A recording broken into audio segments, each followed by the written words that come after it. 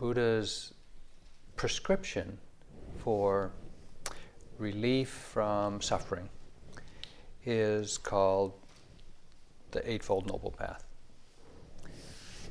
And it is sometimes characterized as the middle path, because it is the path in the middle between the extremes of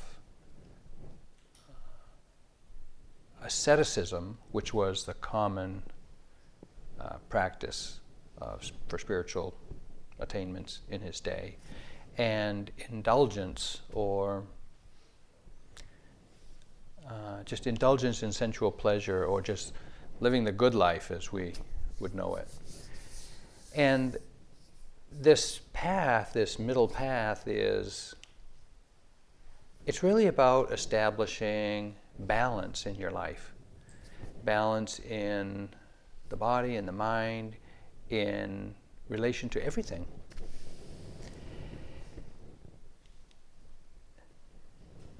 Much of our practice is learning how to recognize balanced state of mind, and how to arouse the qualities to bring a mind into balance if it's out of balance, or how to suppress qualities that are in excess in order to bring the mind into balance. Awareness, as you know, is a balance between being tranquil and alert. And sometimes we can feel that these two energies of tranquility and alertness are kind of pulling in opposite directions, but it's just that very refined, steady tension between the two that strikes a balance that allows us to be aware. Equanimity is the place in the middle between reactivity and passivity. And we're faced with this option many times a day, whether to react, how to react, or whether to just let it go and be passive and just and how to find a right relationship to the events of our life is finding the middle path, finding a place of balance. When we apply effort in practice, we know if we try too hard, if we make too much effort, we get caught in striving, we get tight, we get tense, we get goal-oriented, not so effective. On the other hand, if we don't make enough effort, we languish and we dawdle and we get sleepy and we take too many naps. And we don't get very far either.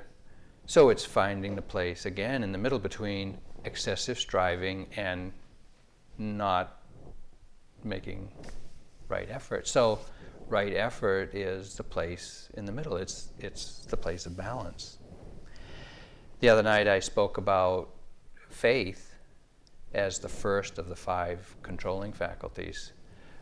Faith, while it is essential and it is important support in practice, can be in excess or can be deficient in relationship to wisdom.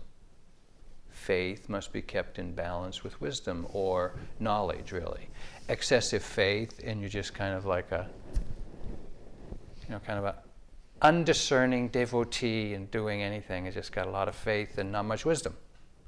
On the other hand, if you're so full of book knowledge and you got so much of that kind of knowledge, wisdom, you may not have the faith to actually undertake the practice. And so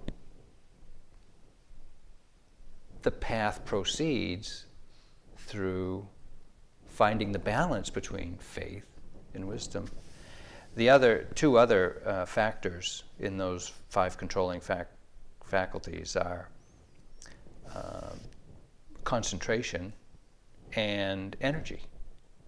Concentration being the collectedness of the mind, usually experienced, subjectively experienced as tranquility, and which is a great benefit in practice. Often it's the most enjoyed experience of meditators, is just finally calming down.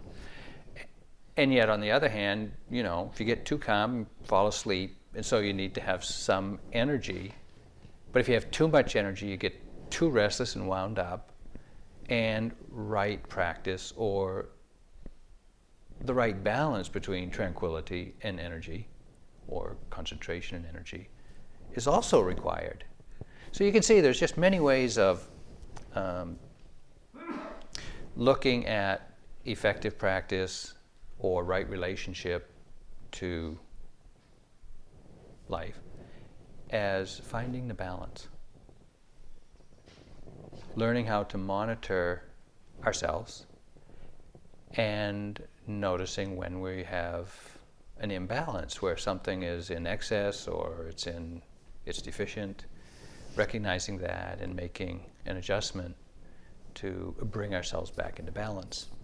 Now, you know, a tightrope walker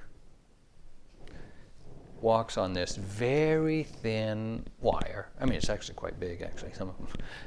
Wire up in the air. And as if that wasn't challenging enough, they carry this huge and heavy pole, which is just extremely long. And it's really quite heavy. Why? Balance. Right. Wow, there, okay. Next page. Sorry. Cool. But how? How does that work? Well, when walking a tightrope, you know, the trick is to not fall left or not fall right. And if there's a tilt one direction or the other, all it takes is a slight movement of your hands on that pole to shift the whole center of gravity back into balance. If you start to tip the other way, you don't have to react strongly and radically to catch your balance. You just have to make a very little adjustment with your fingers and move that pole a little bit in the other direction, and it brings the center of gravity back into balance. Well, as you can imagine, learning to walk a tightrope is not easy, and we overreact, and we make radical adjustments and fall off frequently.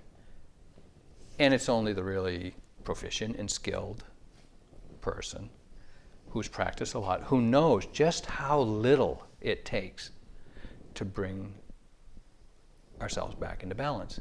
Same with practice. When we start out in practice, well, we don't have any sense of what balance is anyway, and we try too hard for a while, you know, a decade or two, and then speaking for myself, and then we try, you know, the relaxed approach until we realize we're not getting anywhere with that, and we make just radical, often we make radical adjustments which are overshooting the mark regularly. And it's only through learning that we've fallen out of balance, that we start again and make some other kinds of adjustments. And in time we realize it's just a really subtle adjustment, but it's an adjustment, or it's a balance to be monitored in every moment. You can't say, this retreat I'm going to do that, and next retreat I'm going to do this, and then I'm going to be in balance. I mean, we try that, but it's really moment to moment, just seeing where the balance is, or if there is a balance or an imbalance.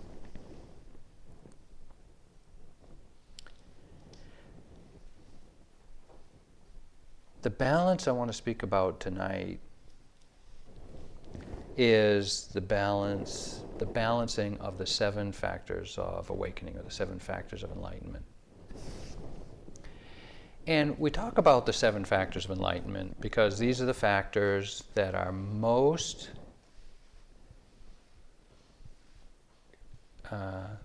most required and are the cause for bodhi, or wisdom. They're called the bojjhangas. So they are the factors of awakening, factors of awakening wisdom. Sometimes when I think of factors of mind, it feels like they're a noun. That there is this thing in the mind that you got to get to have this factor of mind. But lately I've come to see and understand that really they are verbs. Investigation of mind, or investigating the Dharma, is a verb. It's a capacity of the mind. Or joy. Joy, it's either there or not as a noun, or it is a capacity of the mind to be joyful, to be delighted. Or tranquility, it can be there or not as a noun, or it is a capacity of the mind to be tranquil. It is more of a verb. It's a tranquilizing capacity. So, as I speak about these factors of mind tonight, or the factors of awakening, I want you to try to keep in mind that these are verbs, some of which we can activate, some of which occur as a result of our practice. Now, the factors of awakening 7 include 3 factors which are called the energizing factors, and 3 factors which are called the tranquilizing factors, and the one in the middle that keeps them in balance, which is mindfulness. So mindfulness is one of the factors that keeps the 3 tranquilizing and the 3 energizing in balance. The 3 energizing factors are the investigation of the Dharma, which is the wisdom factor. It's knowledge that is gained from investigating the Dharma. The Dharma being not what you read in the books, but what you experience in each moment. I'll speak more about each one of these. And investigation of the Dharma, energy, obviously an energizing factor of mind. And the third is joy, or delight, or rapture. And this is also a quality or capacity of the mind to take delight in experience. Now, these 3 factors can, if they're what are highly developed, can be pretty intense and need to be brought into balance with the 3 tranquilizing factors, which are calm, or tranquility, the tranquilizing verb of the mind, samadhi, which is the collectedness or concentration of the mind, which is also a calming, collecting, stabilizing effect on the mind. And the third tranquilizing factor is equanimity, or balance of mind. If these are disproportionately aroused and developed, we'll be bottom trolling and cruising without much awareness or energy. We'll just be kind of, it's like taking downers or something. It's like cruising on the bottom. So these two need to be developed and brought into balance with the energizing factors. An interesting thing that U Pandita used to say is, all of these factors, the energizing and tranquilizing, can either be deficient or excessive, except mindfulness, which is never in excess. You can't have too much awareness. I know sometimes we think, oh, I am too aware. Maybe that's a reaction to what you're aware of, but you can't have too much awareness. So we'll start there. And how many talks have you heard on mindfulness? I mean, why don't you tell me about mindfulness? I mean, and yet,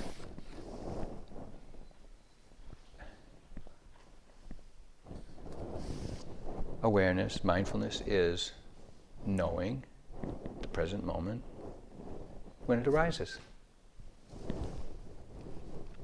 I used to call it participatory awareness or participatory observation because you got to be there.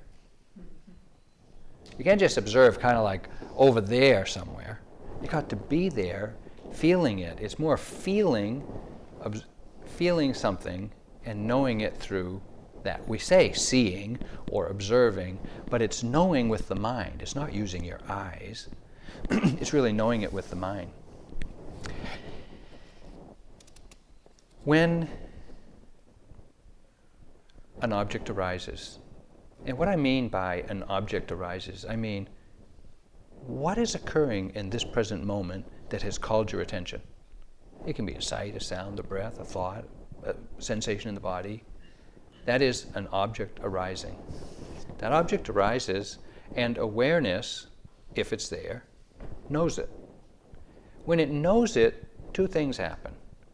There is the tasting of the unique flavor of this object. And there is the knowing of it. Now, I hate to press a point, but we experience a lot of life without knowing what we're experiencing. Did you have a wandering mind today? Of course. The mind wanders off. When the mind's wandering, you don't have any idea what. You don't know where you are. You don't know you're sitting. You don't know where you're thinking. You don't know what you're thinking about. You don't know anything. You don't even know you're alive. You're just absent. But it comes to an end, thankfully. Somewhere today, it came to an end. And immediately upon ending, you can often take a look back and recognize, see everything that you'd been thinking. The mind was knowing it, but there was no awareness of it. Okay, what we're trying to do in this practice is develop that awareness. We're not trying to develop the knowing, and what we're knowing doesn't really matter. That's why you can choose the breath, you can choose the posture, you can choose sensations in the body, you can choose the qualities and activities of mind. It doesn't matter what you are knowing. It's, is there an awareness of it as it arises? As your attention is called to this thing, this one momentary thing in each moment, is there an awareness of knowing that? We say that the characteristic, as Kamala mentioned this morning, the characteristic of mindfulness is not floating away. It's plunging into, it's going into something. It means it's like this. You want to get a taste of an apple. You can look at that apple all you want, you'll never know the taste. You can touch it with your finger all you want, you'll never know it. You can peel it, you can cut it open, you can smell it, you'll never know the taste until you put it on your tongue. But if you just take a piece and set it on your tongue, you don't chew and you don't move it around, you're still not going to know what the taste of that apple is. You have to you have to touch it, and you have to rub your mind in it, and you've got to get it kind of really in touch with, you've got to get intimate with that piece of apple before you know the taste of it. The same is true with every experience that arises and calls your attention. If you're just skimming over it, you don't taste it. You really have to kind of get intimate with this object that has arisen. And it is awareness, mindfulness, that gets intimate, that touches and connects with, and we say sometimes rubbing the mind on the object in order to know it. What does it mean to know something? To know something means to, well, I'm going to use the word observe again. I don't mean observe with the eyes. I mean to be present with something and to recognize it, to recognize the uniqueness of this thing that you're experiencing, that has arisen. The uniqueness of it is its sabhava, its unique flavor. That's what mindfulness in Vipassana practice is attempting to do, is to taste the unique flavor of this moment. The in-breath is different than the out-breath.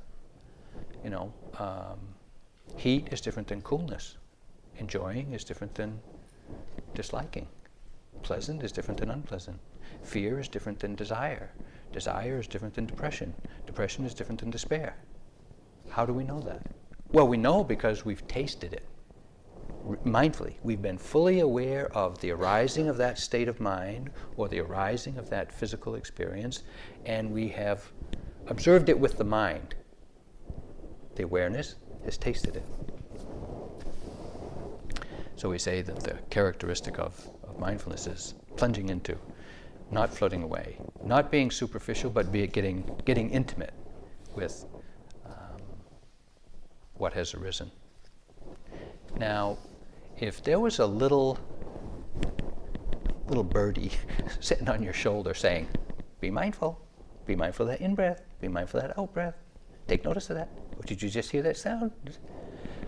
You'd probably get driven to distraction, but you'd be more continuous in your noticing. When someone says, oh, feel the sensations in your right hand right now, you can do that. It's not hard to be aware. It's not kind of conceptually difficult to get your mind around, and it's not really hard to do if you follow the instructions. What's hard is to remember to do it, especially when you're on your own. We talk for 5 minutes, give the instruction, and the next 35 minutes you're on your own, trying to remember. Now, what is it I'm doing here? It is mind-boggling difficult to remember to be mindful, to be aware. So somehow we have to internalize the instructions and remind ourselves over and over and over again to do that. This is, we're getting close to right effort when we talk about how persistent you have to be. It's just being persistent. It's not, you don't have to grit your teeth and hunch your shoulders and clench your fists in order to be mindful. You just have to be aware moment after moment. It's remembering, really.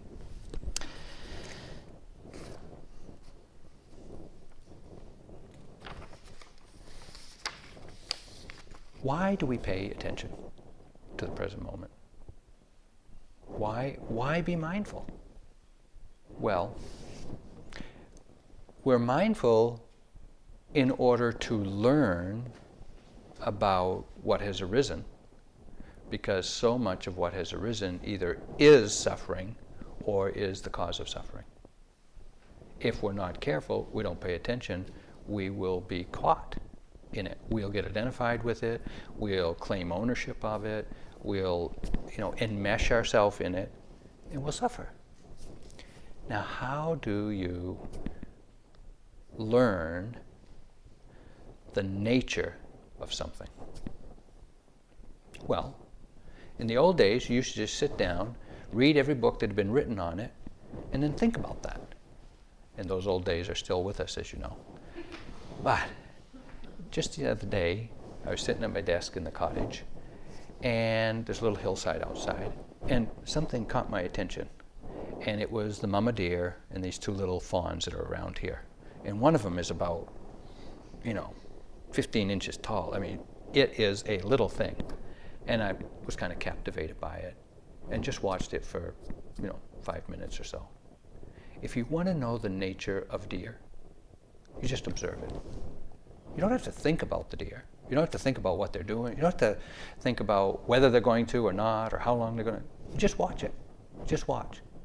And then you'll notice how many bites they take before they look up, what happens when they flick their ear, when they hear a sound, what happens to their ears, how often does the mom check in with the baby, what does the baby need from the mom. It's just, you just watch. You don't have to think about it. You don't have to put it to words. You don't have to name it. You don't have to do anything except just pay attention. But know that you're paying attention. And then you can write your essay about the nature of deer. Well, in this process, we're paying attention to the mind and body. You know, what is the nature of the in-breath? What's the nature of the out-breath? What's the nature of boredom? What's the nature of, fear? What's the nature of pain? What's the nature of sleepiness? What's the nature of hunger? You don't have to think about it. You don't have to judge yourself for it. You don't judge that mother deer. Is she attending to that baby enough? Are they eating the right thing? I mean, it's like, you just watch. You just watch, you'll know. Well, same with us. We don't need to judge and evaluate. Am I doing the right thing? You just watch. You just observe. In time, you'll have enough knowledge, you'll have gathered enough data, so to speak, to know the nature of everything that's being observed. Now, we want to be mindful, but these agendas sneak into our mind and attach themselves to our mindfulness. And we have these agendas to fix it, to explain it, to justify it, to get rid of it, to plan for it to be there next time. They just sneak in just so quickly. All of those agendas are defilement. All of them. There's some sort of hindrance, some sort of obstruction, some sort of contaminant to the awareness. And when they're present, if they're not seen, our mindfulness or awareness is not on task. It's not just observing.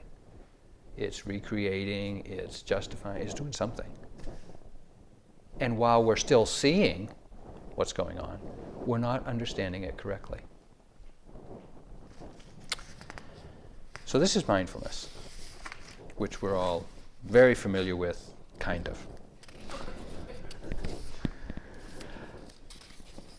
So, the energizing qualities of mind, as I mentioned, are the investigation of the Dharma, energy, and joy. When I say investigation of the Dharma, we can't help but think. That's it. We can't help but think that the way to investigate the Dharma is to think about it, or think about our experience. Breathing in, breathing out. Am I breathing right? Or paying attention to sensations in the body. Oh, what's this about? Where's this coming from? And we start to think about our experience, but that's not what investigation of the Dharma is.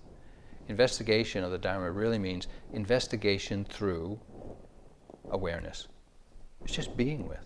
It's just being present with the Dharma is the way things are. So being present with this moment, whatever has called your attention, whatever has arisen, being present with that.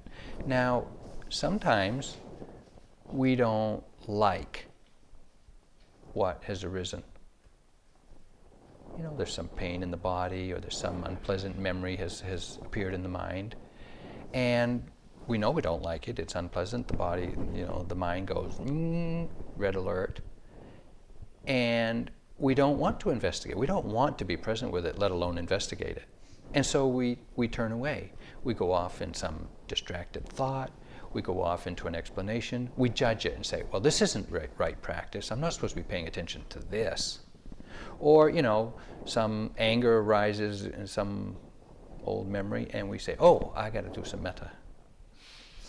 Which is okay. Metta is a good thing to do, but in the investigation of the Dharma, if we want to investigate the Dharma, then we have to encourage ourselves to stay present with both the pleasant, the unpleasant, and the things that are unfamiliar, the things that are, sometimes a little, we'd rather be doing something else. We've lived our life like that. We've lived our life trying to avoid the unpleasantness, doing as best we can, but not succeeding very well. And insight, or the path of awakening, liberation, is finally deciding not to avoid anymore. You just say, well, if this is what comes up, this is what I'm going to look at. Now, we've all got skeletons in the closet. We've all got unpleasant things that we've done and that have been done to us. Okay, we don't have to just kind of rip it open, take a look, get overwhelmed, and give up practice. That's not very skillful. But to the extent that we can arouse the investigation mind and the courage and the energy, take a look, we can, as we observe and continue to observe, without judgment, we will eventually understand this experience correctly. And when we do that, we'll stop suffering. It's because we don't understand things correctly. We have a wrong understanding. We have a wrong view of ourselves. We have a wrong understanding of experience. And so we suffer. We take things on as me and mine when they're really not. We think they're, we get identified with things that are not really who I am. And we suffer with them. But if we learn to observe, and we observe steadily, continuously, carefully, we will eventually come to understand correctly, just like the deer. If you watch the deer for 5 minutes, you're not going to understand. You're not going to know everything about those deer. But if you watched them long enough and carefully enough, you would eventually know more, have a more comprehensive understanding. Same with our own mind and body. As we just observe, we'll come to greater knowledge, greater understanding. And from that, we can have a right relationship that involves less suffering. And that's the goal, that's the purpose of practice. As I said, investigation of the Dharma is the wisdom factor. Sometimes it can be deficient, and we're not really interested in looking. Things come up, but we just skim over them or turn away and go back to something familiar like the breath. When there's a more obvious mental state or sensations in the body, and if there is a more distinct and obvious experience arising, but you're holding on to or insisting on observing a chosen object, you create tension in the mind. Because you're trying to avoid this bull in the china shop while you pay attention to this flea. And it's not easy to do. You just kind of like pay attention to this while there's this rampant thing going on over here. And we do that though. And so it creates this tension in the mind, tension in the body. So while we do encourage you to choose a primary object to begin and to initiate your mindfulness and the continuity of awareness on, we quickly say, use the primary object, but when your attention is called to something else, which is very soon for most of us, notice it. Take note of that. In the beginning, it takes some, really diligent hold your mind to the object in order to know it. So I don't want to be too dismissive of all of our practice of really struggling to stay with the breath or to stay with whatever you've chosen as a primary object. Our conditioning, our restlessness, our conditioning is extraordinary. And in the beginning, it does take some extraordinary steadiness of mind, just holding your mind on the object in order to know it clearly.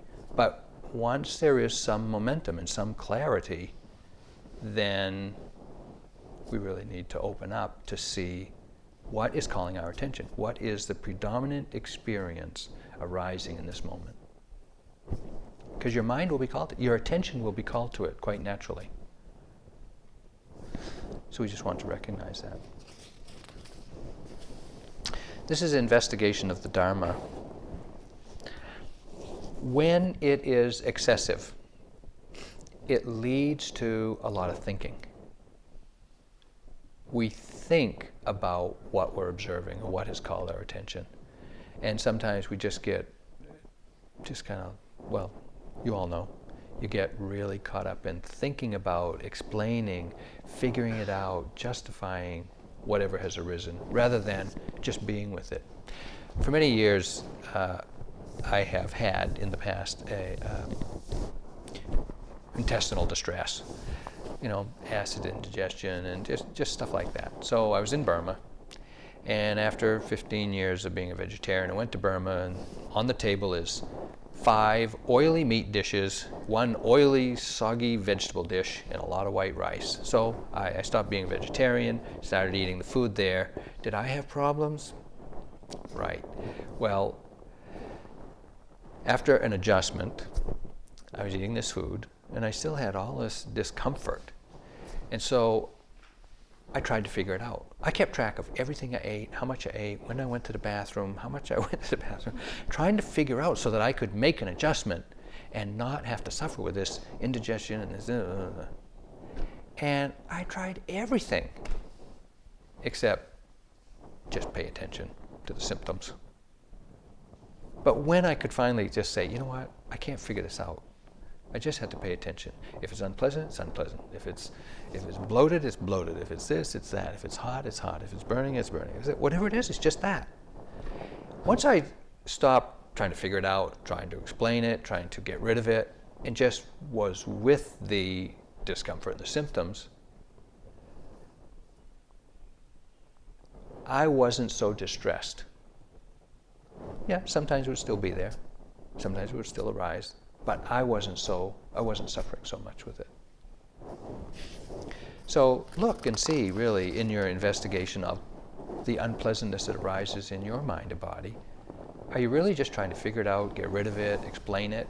Or is there really some direct contact and observation of it?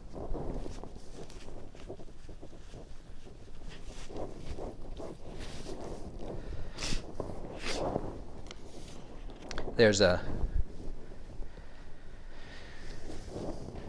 story about Louis Agassiz that really points to the kind of energy and effort and interest we need when facing difficult things within ourselves. Now, Louis Agassiz was a fellow during the 18th century, 19th century, back in the 1800s, who in Switzerland studied glaciers. Now, you know, glaciers are not the most active and dynamic thing. Nevertheless, he went to the glaciers and observed them and learned about the nature of glaciers. Came on a speaking tour to America, wildly, fantastically popular. Agassiz Club sprung up all over the country. Eventually he was invited to Harvard to teach, and because of his renown, graduate students wanted him as their advisor. And so there was this scramble of applicants to get him as an advisor, and he would always interview them. One went like this. When the initial interview was at an end, Agassiz asked the student when he or she would like to begin, and the answer had to be now. Whereupon the student was immediately presented with a dead fish, usually a very long dead, pickled, evil-smelling specimen, personally selected by the master from one of his wide-mouthed jars that lined his shelves. The fish was placed before the student in a tin pan, and he or she was told to look at the fish. Whereupon Agassiz would leave and would not return until later in the day, if at all. Samuel Scudder, one of those students, described the experience as one of his life's memorable turning points, and he writes, "In 10 minutes, I had seen all that could be seen in that fish. Half an hour passed, an hour, another hour. The fish began to look loathsome. I turned it over and around. I looked it in the face, ghastly. And from behind, beneath, above, sideways, at three-quarters view, just as ghastly. I was in despair. I wasn't able to use a magnifying glass. Instruments of all kinds were prohibited. My 2 hands, my 2 eyes, and the fish. It seemed a most limited field of study. I pushed my finger down its throat to feel how sharp the teeth were.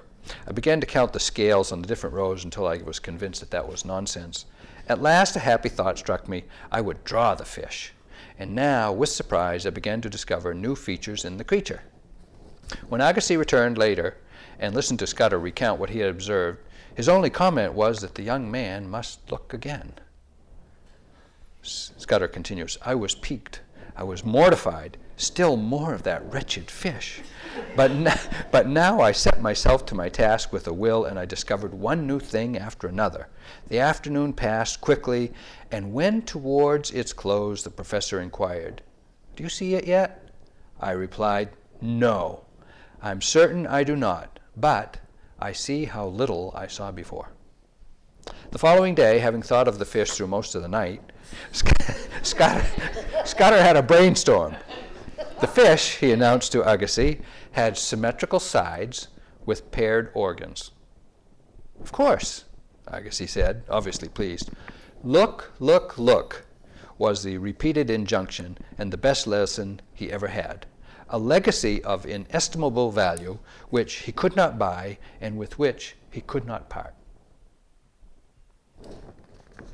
Now, there's about 45 pickled fish here.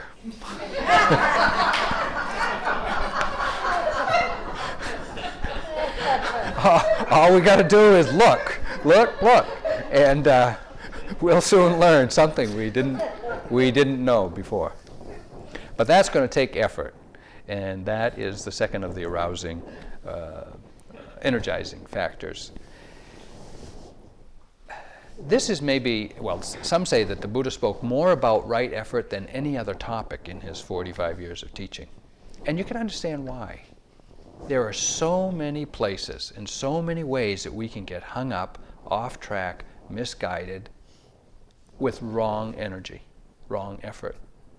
And it's really hard, it's really difficult to find the balance and sustain and maintain right effort. All of the different teachings, techniques, traditions, teachers, formats for practice are all addressing some form of, usually, wrong effort. It's because there's so many of us interested and so many ways we go wrong, we need a wide range of teachings. But they all boil down to 4 right efforts. The first is to avoid unwholesome states of mind that haven't arisen. You know, just don't go there. Just say no. You know, as they say in the poem, I can't remember who it is, you know, your mind is a dangerous neighborhood. Don't go there alone. You know, if you know there is, you know, dangerous, unwholesome places in your mind, don't go there without your mindfulness. You know, you've got some old memories that are pretty not wholesome. Don't go there without your awareness. Avoid it. Just being here on retreat, no news, no CDs, no cell phone, no computer, right? You're avoiding a lot. That's a wholesome energy. Yes, right energy, right effort is not always active. Sometimes it's passive. It's like avoid. Don't go. Don't do. Takes effort to avoid right effort. But sometimes, as we know, you're here, you're doing the best you can, and unwholesome states of mind arise. The hindrances get a grip on you. You know, you get despairing over the first few days of retreat, or some old memories come up and you're kind of wound up in that again. And it rises. It comes, you know.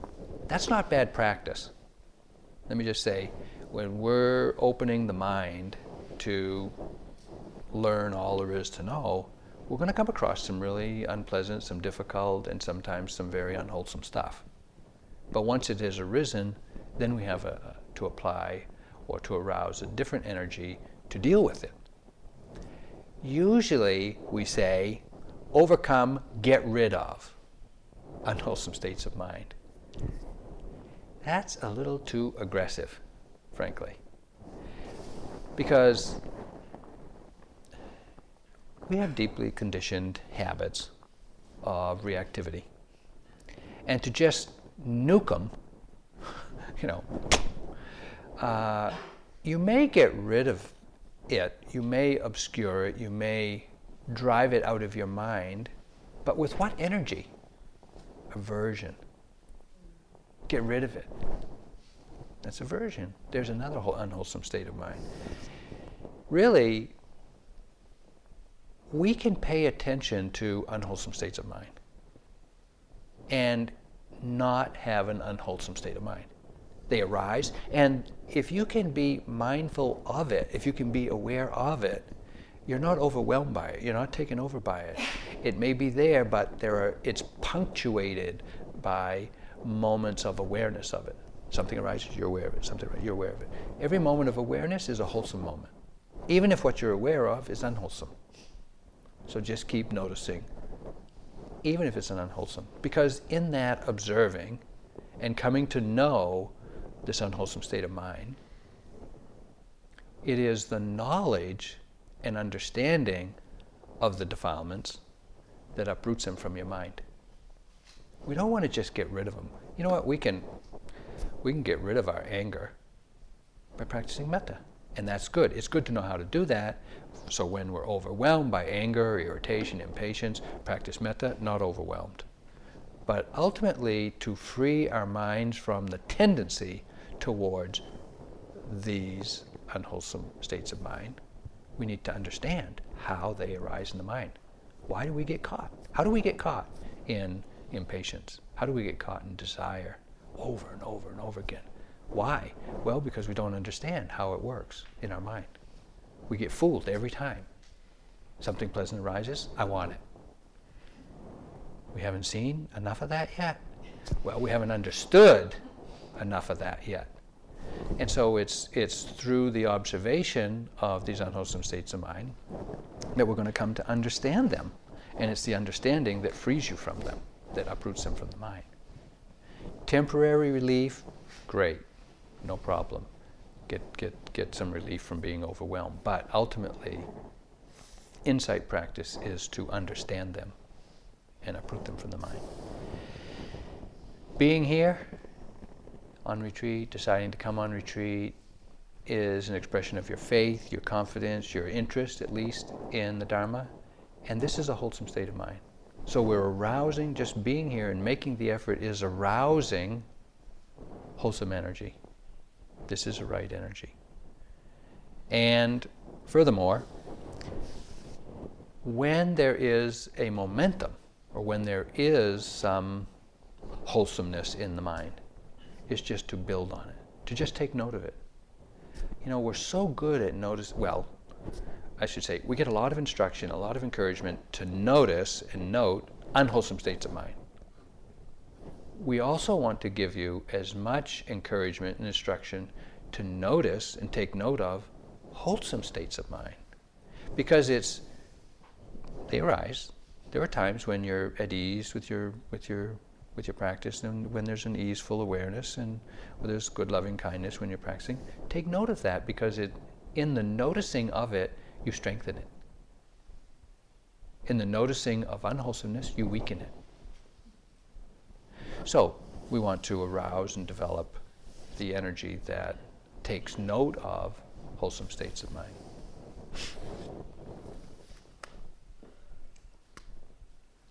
It's not difficult to be aware or mindful. It's difficult to maintain it continuously. And for this you need right effort, which is simply perseverance. Perseverance is right effort. It's just being willing to, again and again and again. Whenever you find yourself off, just start again. Whenever you find yourself caught in a defilement, just note that. No matter how long it lasts, just persevere. Being patient with the mind that wanders, with the habits of mind, but being persistent in noting them. You may have heard this. Don Juan, great spiritual teacher of the last century, teaching Carlos Castaneda, says, and Carlos writes, Don Juan assured me that in order to accomplish the feat of making myself miserable, I had to work in a most intense fashion, and that it was absurd. I had now realized I could work just the same in making myself complete and strong. The truth is in what we emphasize, he said. We either make ourselves miserable or we make ourselves strong. The amount of work is the same.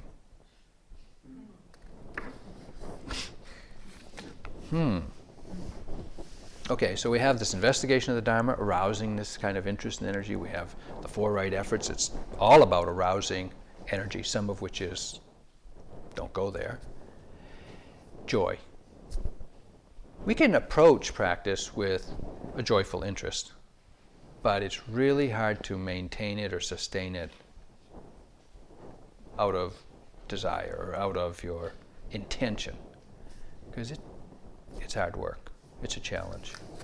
So when we talk about piti or joy, we're talking about, yes, trying to bring a fresh, interested mind to practice, but it's also really referring to something that occurs when mindfulness gains momentum. We can intentionally arouse investigation. We can intentionally arouse mindfulness. We can intentionally arouse energy.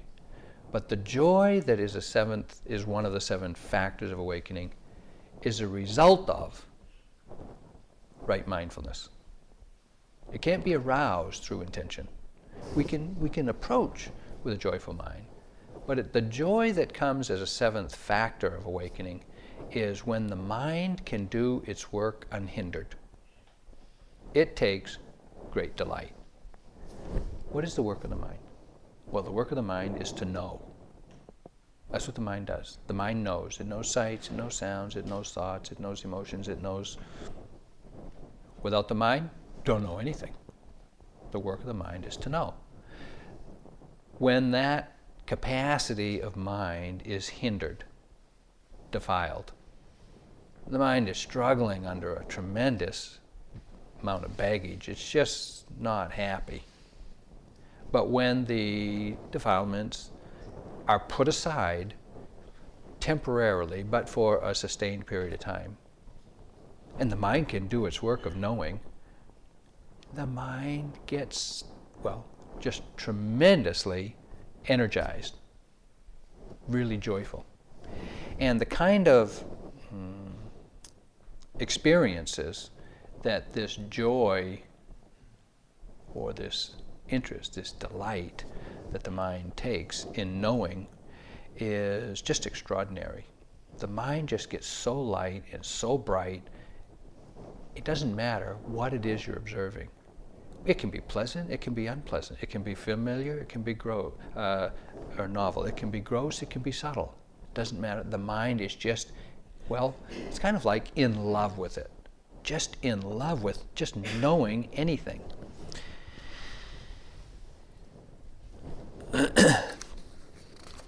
When this kind of delight, this kind of, it borders on, it can eventually mature into rapture and ecstasy. It can be really just extraordinary. But when it arises in the mind, it's like the mind lights up. It's like your eyes are closed, and it's like the mind, something inside your head, inside your body, just becomes very light, visually light. And the body becomes very light physically, and the mind becomes very light and agile, and it can just, it can know anything instantly.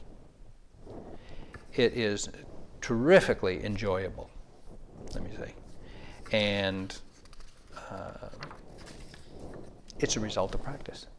You can't make it happen. I mean, we'd be making it happen all the time if we could, but it doesn't arise because of our intention or our effort. It arises because of the continuity of awareness. And so that's really what we're working on in order to, and as a result of that, then joy arises. So these are the 3 energizing factors of mind. If they were all developed and not in balance, we'd be manic. we would just be out of control with endless energy and burning ourselves out and annoying everybody in the process.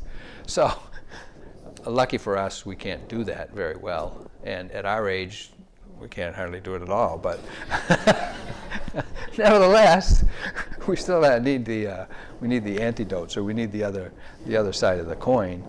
And these are the tranquilizing factors, which I mentioned are calm, tranquility, collectedness or samadhi, concentration of mind, and equanimity. Calm is pretty obvious. The body just goes clunk, stillness. The mind goes clunk, one thing at a time. It's like things slow down. And the mind is not restless, the mind's not agitated, the mind's not scattered, looking for something. It's just like things come to you.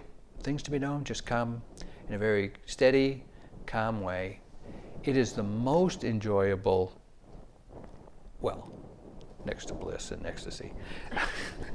It is one of the most enjoyable, and it's often what we think is the goal or is a sign of good practice. Of course it is. It's a sign of good practice. It comes with good practice, but it's not the goal of practice.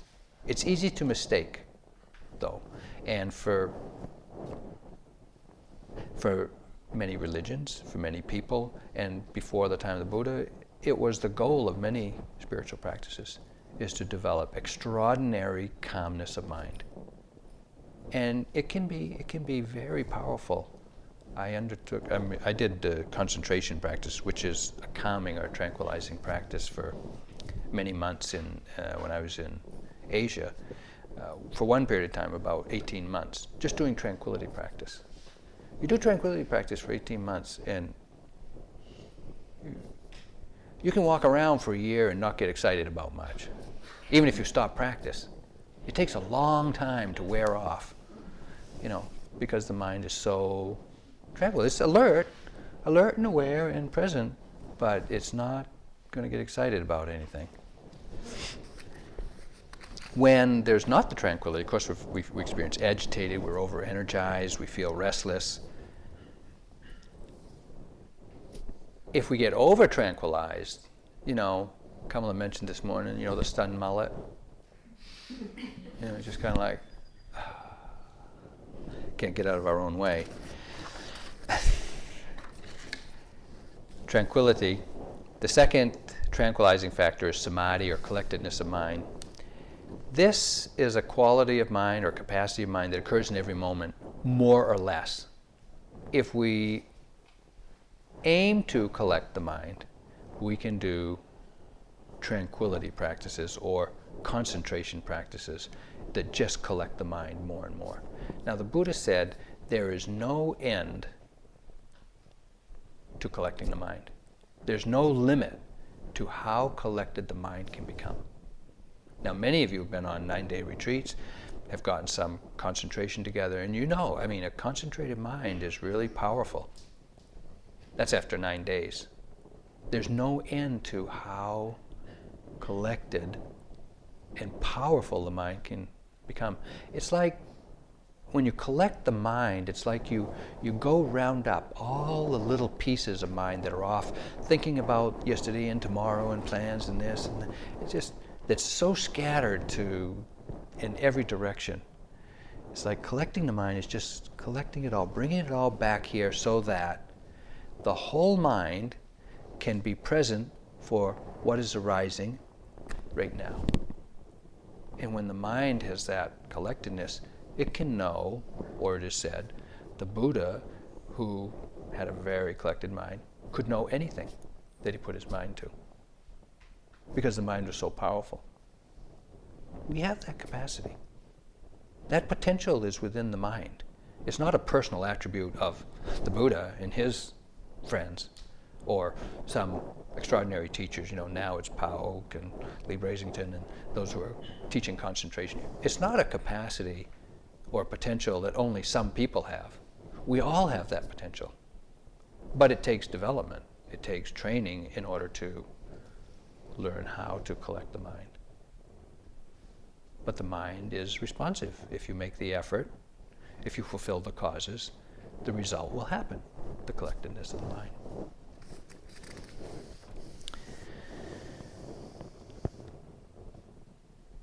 When the mind is collected or concentrated, a really interesting thing happens.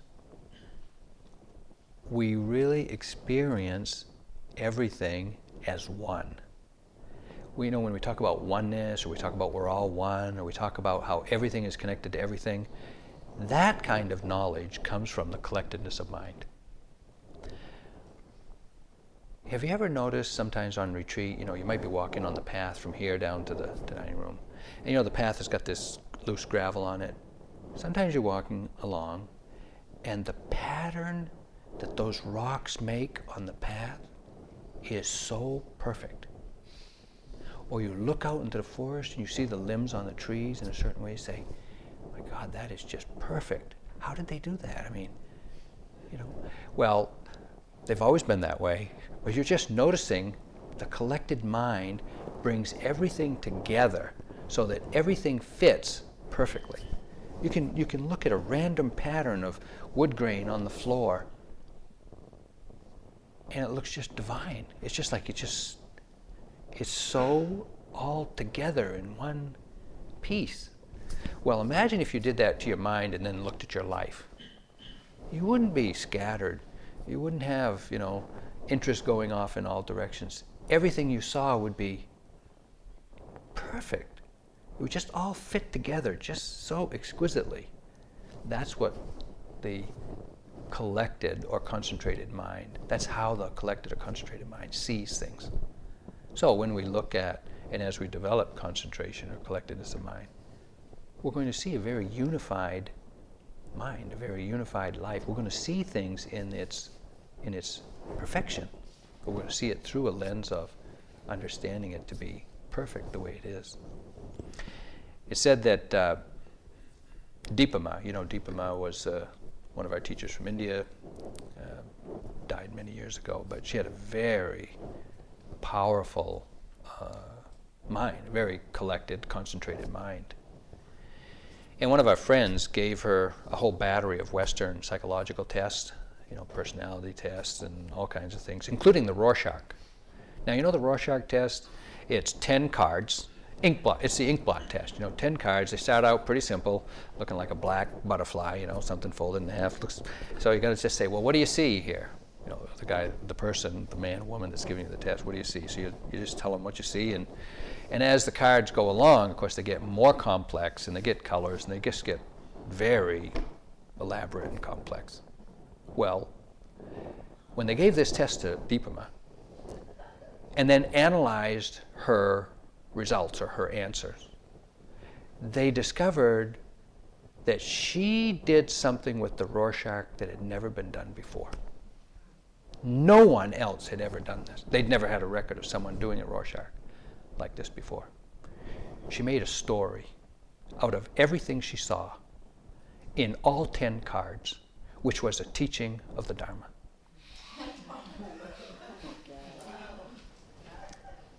Now, if you've ever looked at those cards, they don't have anything to do with one another. But her mind saw it as all just one thing. And she just told the story about it. That's what a collected mind does. So, we have tranquility, we have samadhi or concentration, and the third tranquilizing factor is equanimity. This is the best that Vipassana gets without or before attaining the unconditioned, is strongly or highly developed equanimity. It is a balanced mind. It's the mind that is just not reacting, not falling into reactivity, and not being passive, but being present with whatever is arising, moment to moment, and seeing it clearly. It is the most exquisite state of mind. Other than, of course, the unconditioned. We can approach practice with equanimity. We need to try to kind of be neutral or be not reactive, or kind of approach it without expectation. We talk about no expectation, just see the way it is. Or when something arises, whether it's pleasant or unpleasant, don't get caught in your emotional reaction to it. See if you can react to it without getting too excited or getting too depressed or deflated. But when equanimity of insight develops, this is not the kind of the affective emotional equanimity, but it's equanimity of perception, equanimity of your cognitive understanding. Then balance. Then it's like no matter what arises, the mind receives it in a balanced state of mind, understands it from a balanced state of mind, responds to it from a balanced state of mind. In fact, it becomes effortless because the mind is not, what would you say? The mind is not getting entangled in anything. And so things pass by really smoothly and quickly. The mind that has a strong equanimity is very rapid. And the mindfulness is effortless in keeping up. It's a very stable, the mind is very serene, the mind is very calm. No matter what you observe is pleasant. The observing itself is very pleasant. There's never any boredom. And you can't send your mind out. You know, usually the mind goes out, it sees something and goes out and investigates, or it hears something and goes out and investigates. The mind that's in strong equanimity doesn't go out. It always stays in and knows what's going on. You know, is mindful of the inner state. And this becomes just a very subtle, it's not a state of mind, but it's an ongoing being of mind, where there's just no judgment of others, no judging of yourself, no need to make any effort, there's never any lack of effort. It is really just an exquisite development of mind that understands things from an extraordinary perspective. These are the 7 capacities of mind, the 7 activities of mind which we're developing here. Through developing our mindfulness, through investigation and energy, we bring joy to the mind. And when the momentum or the continuity of awareness is noticeable, then the reactivity of the mind is less, the calmness of the mind and body is more, and the mind gets collected. These qualities get aroused and developed, but they're not in balance a lot. Often they're out of balance. And it is mindfulness of the imbalance that will bring you back into balance. So when you're too wound up, too much energy, and you notice that, and you're mindful of the excessive energy, that will bring it down.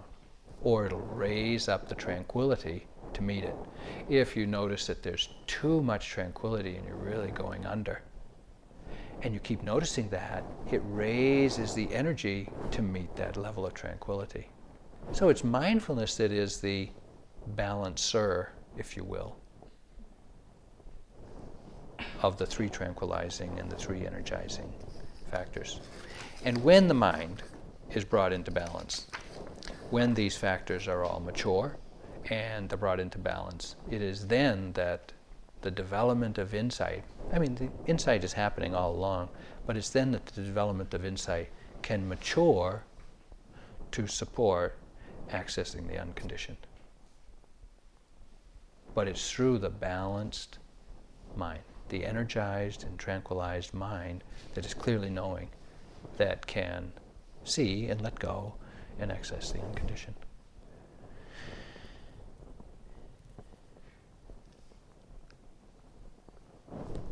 So let's just sit for a minute and let these words quiet down.